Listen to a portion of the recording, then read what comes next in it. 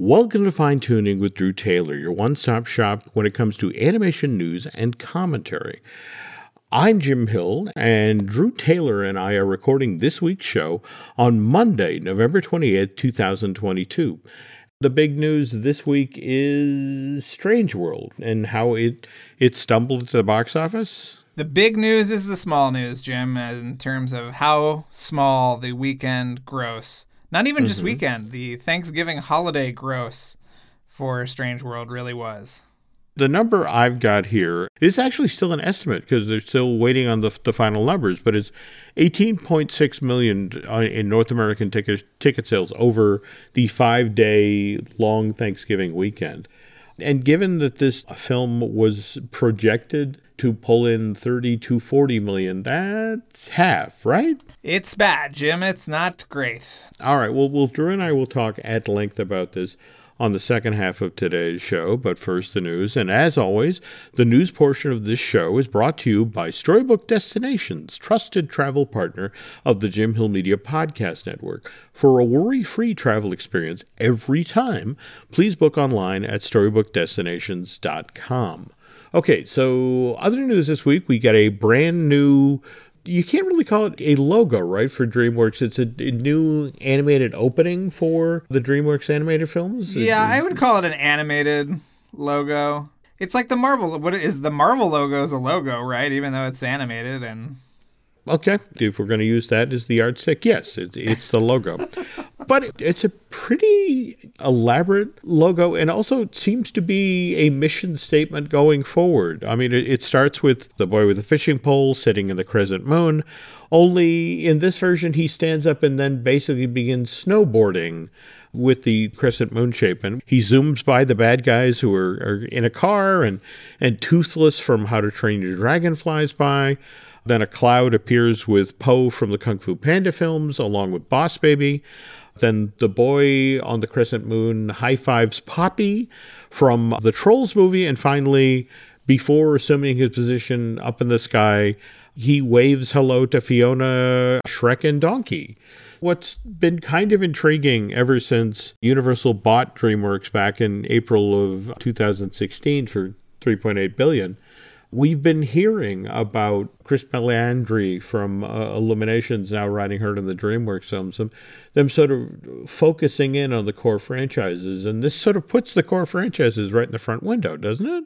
Well, the mission statement of DreamWorks going forward is going to be a little bit broader. As far as I know, they're doing sort of one franchise movie and one original a year. And the originals obviously are supposed to generate franchises. The original for next year I don't think has been announced yet, but it sounds really great.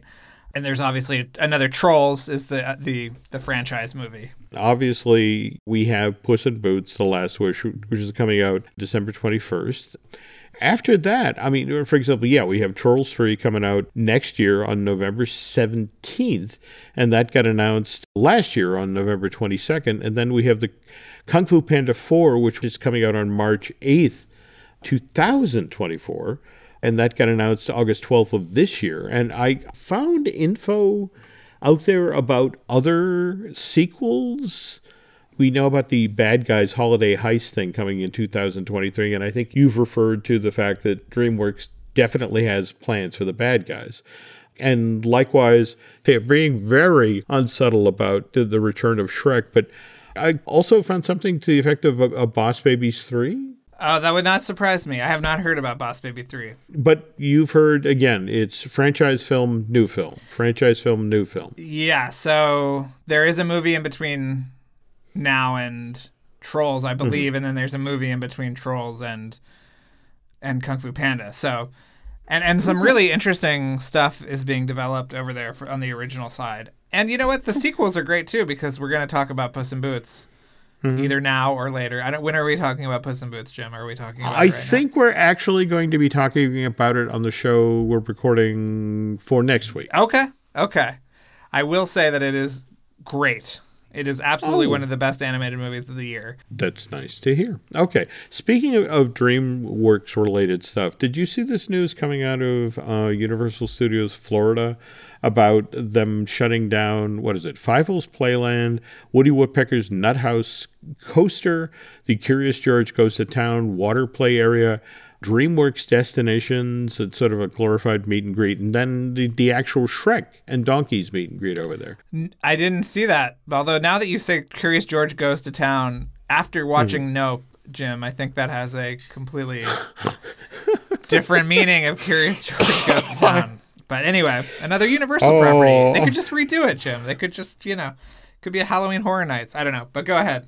I'm sorry. I was just thinking that somewhere out there that there's a really mean programmer at a theater. Somebody's going to do a double feature of the Curious George and Face Off. A triple bill with Nope. Anyway, okay.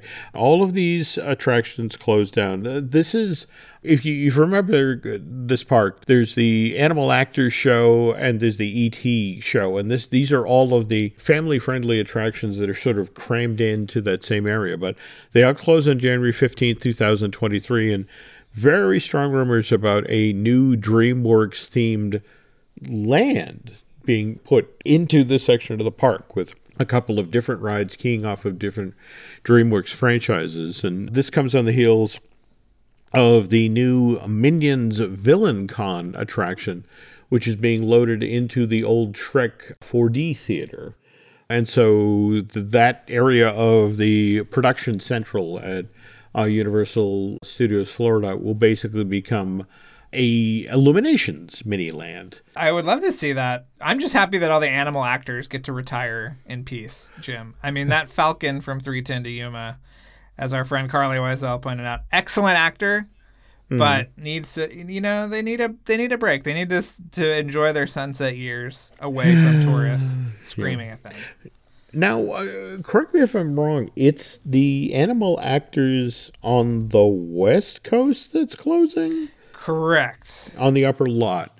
And isn't there some sort of special effects show that's also... I mean, this is where the Fast and the Furious coaster that leaked, early this year, this is where that's supposed to go, right? Yeah, that's the load area for the Fast and Furious coaster. Supposedly, Jim. Who's to say?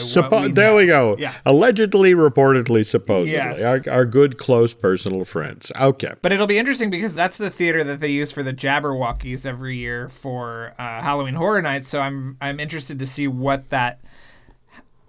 they'll do that, or if they'll repurpose something else, or what. Interesting to see. Speaking of interesting to see, you had said such nice things about Mickey Story of a Mouse that I made a point this weekend to sit down and watch that on Disney Plus. And I actually love the fact that this is built around basically Eric Goldberg, Mark Henn, and Randy Haycock animating, a new, you can't call it a short. I mean, it really is too short for a short, but sort of a birthday tribute to Mickey. But I remember you being surprised at how much stuff was in this and what they touched on. And I have to concur. I think they did a great job with this one. Yeah, it's a really fun documentary. I wish that short was longer because it's really cool what they kind of tease, which is the kind of Into the Spider-Verse Mickey Mouse world, but we don't really get to see that. And some of my favorite Mickey eras were left out, but yeah. All true. Yeah. All true. But on the other hand, it was honestly such a joy to see those guys pushing pencils around, just sort of like, yay, hand drawn at Disney. On the other hand, we also have a new CG from Disney, actually coming out on Disney Plus, tail end of this week. We have Diary of a Wimpy Kid, Roderick Rules, and this is directed by Luke Cormican and written and produced by Jeff Kinney. But who did voice work for this thing? But Edward Asner, who, again, we lost last year on August 29th. And I was over at IMDb just to see, so is this the last time we'll hear from Ed? And it's like, not even close. He's got 5 more projects coming out through 2023. I want to say 2 on camera performances and then 3 voice things. And while we're mentioning Edward Asner, the Ed Asner Family Foundation, I think last year we talked up the It's a Wonderful Life table read that they do. Yes. And they're doing it again this year. And Brendan Fraser, he's going to be doing the voice of George Bailey for this thing. So it's a lot of really talented people. And in this case, this year's edition, it's Seth Rogen, it's Fred Armisen, it's Gene Smart, Ken Jeong. Even Brett Spiner from the Star Trek is going to be taking part of this thing. Also going to be hosted by Tom Bergeron. And the money goes to a really good cause, folks. It's the Ed Asner Foundation. It benefits children with autism. This is December 11th. It's going to run from 5 to 10 p.m. Pacific time. And for $29.99, the family can gather around and listen to this amazing table read. Anyway, speaking of holiday-related stuff, Drew, we have not talked about how you spent your Thanksgiving. And you were out in Palm Springs, weren't you? Or? I was. It was a great crossover event, Jim. I got to see Len from the Disney Dish. We hung out and had lunch. It was great. And just did a lot of nothing, which is really the best vacation you can ask for these days. Okay. So what do they do much by way of holiday decorations out in Palm Springs? I mean, the last time I was out there, they had the giant Marilyn Monroe statue doing the 7-year itch pose, her on the subway crate. Then you must have been out here recently, because that's a pretty recent statue. It was, I want to say 2 years ago, 3 years ago. But what are the holidays like in Palm Springs? Well, they weren't totally going crazy because it was still pretty early. But there was one house that had giant palm trees out front and Christmas lights all the way up the trunk of this tree. And I was just trying to figure out how they did it. Did they rent a crane? Did they equip some kind of, chimpanzee with an electrician's degree up there? I don't know how they did it, but it was pretty amazing to see. So I'm suspecting there will be more of that, and a lot of, I'm sure, throwbacky kind of stuff, because as you know, Jim, Palm Springs is one of the mid-century capitals of the world, with probably Wildwood in New Jersey, but. Yeah. There you go. There we go.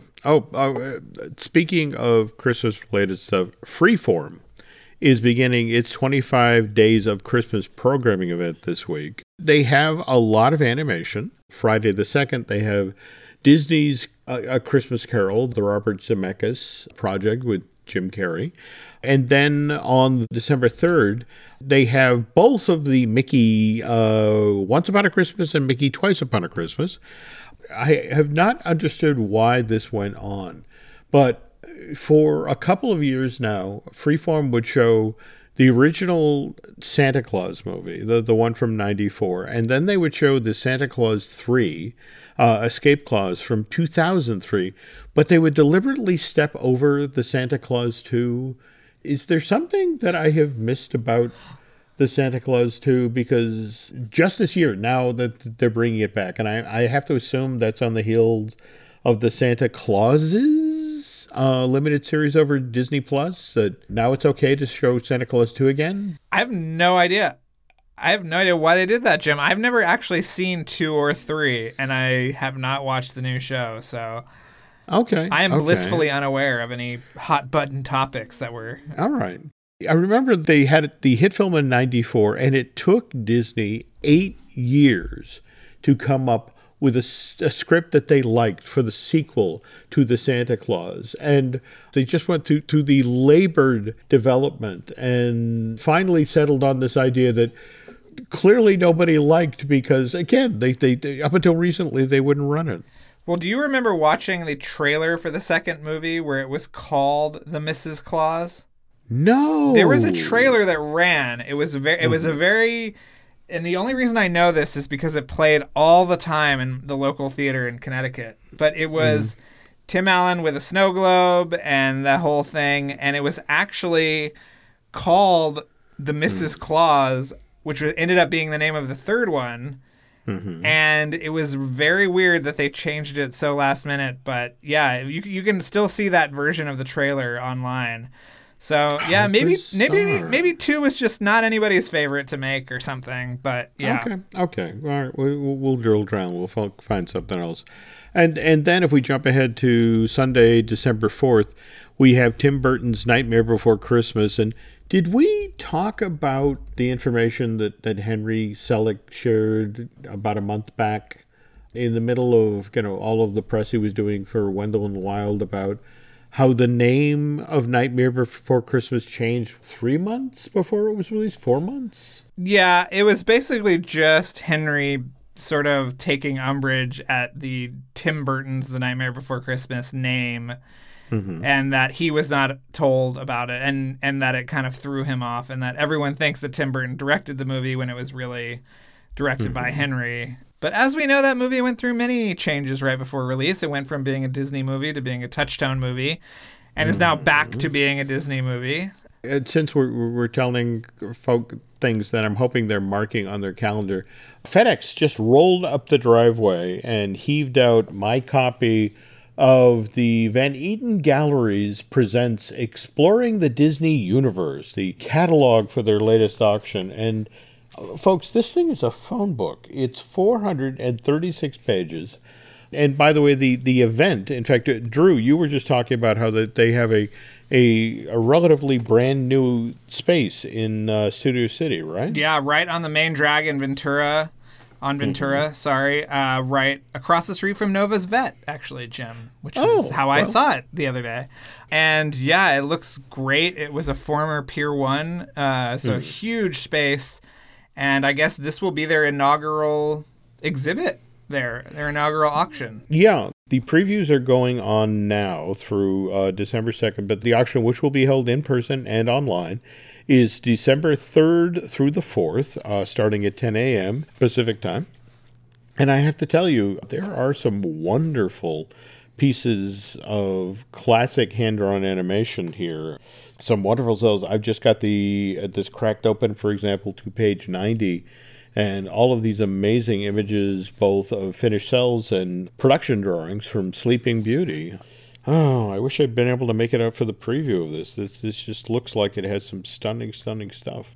But if you have fairly deep pockets and you want to get something really special for the Disney fan on your list this year, maybe consider checking out the Exploring the Disney Universe auction. What about this Park Hopper walk-around character costume, Jim? What page is that on? 393. 393. The Park Hopper walk-around character. 390. Hi! Oh, that's a little disturbing. Also disturbing is that you can buy a Goofy character head. I have many questions when I look at that.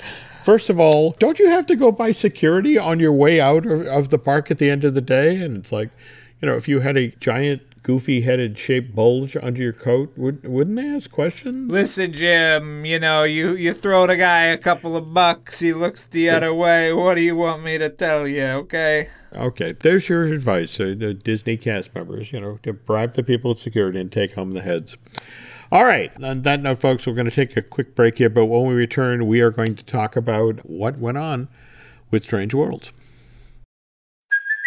Hey, it's Kaylee Cuoco for Priceline. Ready to go to your happy place for a happy price? Well, why didn't you say so? Just download the Priceline app right now and save up to 60% on hotels. So whether it's Cousin Kevin's Kazoo Concert in Kansas City, go Kevin, or Becky's Bachelorette Bash in Bermuda, you never have to miss a trip ever again. So download the Priceline app today. Your savings are waiting. Go to your happy place for a happy price. Go to your happy price, Priceline. When you need mealtime inspiration, it's worth shopping Kroger, where you'll find over 30,000 mouth-watering choices that excite your inner foodie. And no matter what tasty choice you make, you'll enjoy our everyday low prices, plus extra ways to save, like digital coupons worth over $600 each week. You can also save up to $1 off per gallon at the pump with fuel points. More savings and more inspiring flavors make shopping Kroger worth it every time. Kroger, fresh for everyone. Fuel restrictions apply. Another day is here, and you're ready for it. What to wear? Check. Breakfast, lunch, and dinner? Check. Planning for what's next and how to save for it? That's where Bank of America can help. For your financial to-dos, Bank of America has experts ready to help get you closer to your goals. Get started at one of our local financial centers or 24/7 in our mobile banking app. Find a location near you at bankofamerica.com/talktous. What would you like the power to do? Mobile banking requires downloading the app and is only available for select devices. Message and data rates may apply. Bank of America N.A., member FDIC. There's an anniversary coming up this week, and you have one of the more amazing Disney film collections. Did you ever manage to get your hands on a copy of So Dear to My Heart? No, I never did. I don't know if I've ever seen, well, I must have seen So Dear to My Heart, but it's just so hard to find these days, and I'm not really sure why. Do you have any insight? It was released in 86 on home video, re-released in 92. Then was made part of the Disney Masterpiece Collection in 94. But again, it never had huge sales. And so there was discussion of a DVD release of it as part of the Disney Gold Classic Collection. But that got canceled.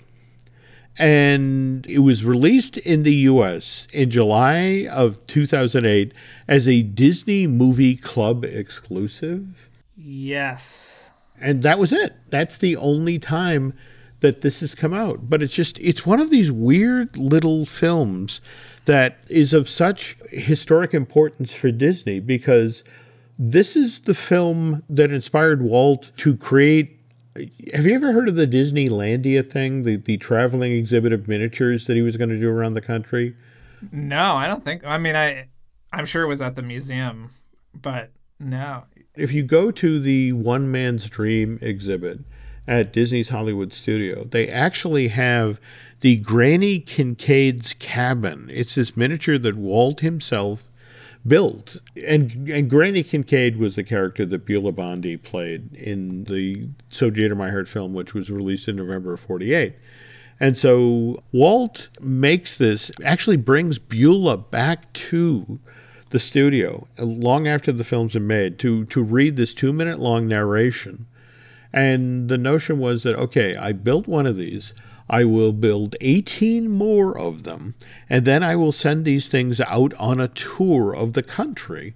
And I mean, this really got far along, Drew. In January 51, Walt actually, contacted a specialist who created showcases, literally with the idea to put these miniatures in so the public could view them, but they couldn't touch them. And March of that same year, 1951, Walt turns to Harry Teitel and asks him to set up, look into the logistics of what it would take to send a set of Disney-sponsored miniatures out into the world.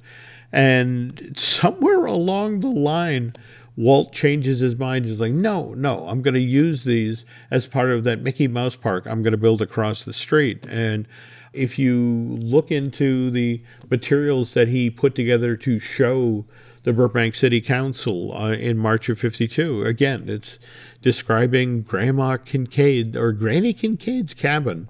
But seriously, if you're ever at Disney Hollywood Studios, because I know that the One Man's Dream exhibit isn't, I don't want to say it's not long for this world, but they are talking about within the next year or so doing a refresh. I mean, face it, we're about to have the Disney 100 celebration kick off in 2023, and there's been a lot of stuff in there for a long time. And frankly, if you're doing the 100-year history of the Disney company, you need to update that. So a number of these exhibits will probably disappear out of that. So you want to take a look at Granny Kincaid's. Next time you're at the studio, swing on in there. But at the same time, I have the uneasy feeling that Granny Kincaid's, cabin will be there a lot longer than Strange World will be in theaters. So what happened here? Well, I think it was the perfect storm of things converging, Jim. Okay. But first of all, did you see the movie? We are heading out tomorrow to see it. Cheapskates going on Tuesday, I see. Well, what can I tell you? Well, no, it's myself and Nancy and her ladies. We have a habit now. We're old people. We go to matinees. Well, I think, number one, Disney has trained audiences to wait 30 days to see animated movies, or to not even have to wait at all, in the case of several Pixar movies. And so I think that, looking at the price of going to a theater and hiring a babysitter and all of that, it's a lot. And I think that, Strange World will 100% be on Disney Plus by Christmas, just like... Oh, certainly. Right, yeah. like Encanto. Like they said that was probably going to be the case. And so, there was other stuff. There was Black Panther to watch. I think they kind of cannibalized themselves. And they'll wait for Avatar to see Avatar in theaters. But so I think it was that. I think it is maybe one of the worst marketing campaigns Disney has ever done. Certainly the worst since, I don't know, John Carter, probably. That just didn't sell what the movie was and why you should see it. And also this movie hinges around a really big twist, a third act twist. And I think that also just paralyzed them in terms of saying, like, we don't know what to do with this. We have no clue how to sell this movie around this twist. We can't give it away, obviously. And yeah, it's just kind of impossible to boil it down into something that is easily digestible. There's also some kind of political and, LGBTQ stuff in the movie that I feel like they were worried about having to deal with in the marketing materials. So it was a perfect storm. And what's so interesting about the low gross, right, is that it is the worst opening weekend since Treasure Planet, I believe, right? Isn't that the stat? Yeah, but Treasure Planet went into theaters against the second Harry Potter film, or was it the third? And by then, I think Disney should have been aware of what was going on with Harry Potter. It was a buzzsaw. The winds were changing, Jim. The winds were changing. They were. And in a way, I feel bad for Don Hall. I mean, I've done my due diligence. I was reading through the making of, and he was telling the story of the, sort of the idea that his two sons were outside talking with friends about climate change and how it was really going on, and then their friend didn't believe them. And Don was looking to do, a story in this sort of space. And when you think about, how he partnered with Roy Connolly, who I think of as one of the braver producers at Disney, that whenever he, Roy tackles something, whether it's Hunchback of Notre Dame or that sort of thing, there's always a great looking film that has some good stuff in it. But I've also had friends reach out to talk about how it seems like there was an awful lot of thought put into the world building, but the characters didn't seem quite as evolved as the world. Did you buy into that at all, or? Yeah, I mean, I liked the characters a lot. I don't know if they are the most well-defined characters in the Disney canon. And maybe when your entire movie hinges on such a huge theme, like you're talking about this kind of environmental theme, that maybe the characters are a means to an end rather than a kind of engine for the storytelling. But clearly a lot of thought went into the characters. If you're going to have an openly gay, Disney hero, that's a pretty big deal. I agree. And also, you look at things like Treasure Planet, which over time, people who came to love that movie. And just because you die at the box office doesn't mean that further on down the line you won't be beloved. The Rocketeer is the example of that. Walt Disney himself, when he won the Gene Hirschhold Award, this was 41, I want to say. It was after Fantasia had been released to theaters, and Walt came to the stage and started to weep. And he then, in part of his speech thanking the Academy for giving him the Gene Hirschhold Award, he apologized for Fantasia. Seriously, you can go read the transcript of Walt saying, sometimes you overreach, but we're going to return to our core values.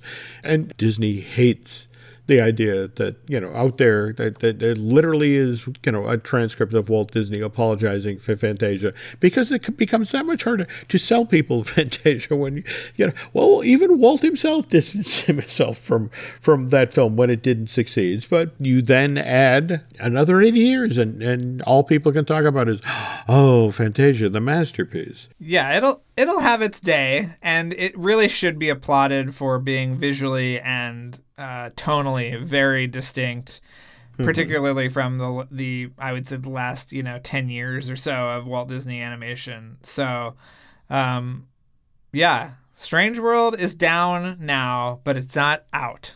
You know what I mean? There we go. And I think starting around Christmas, a lot of people are going to discover this film. And who knows? Maybe we'll see, I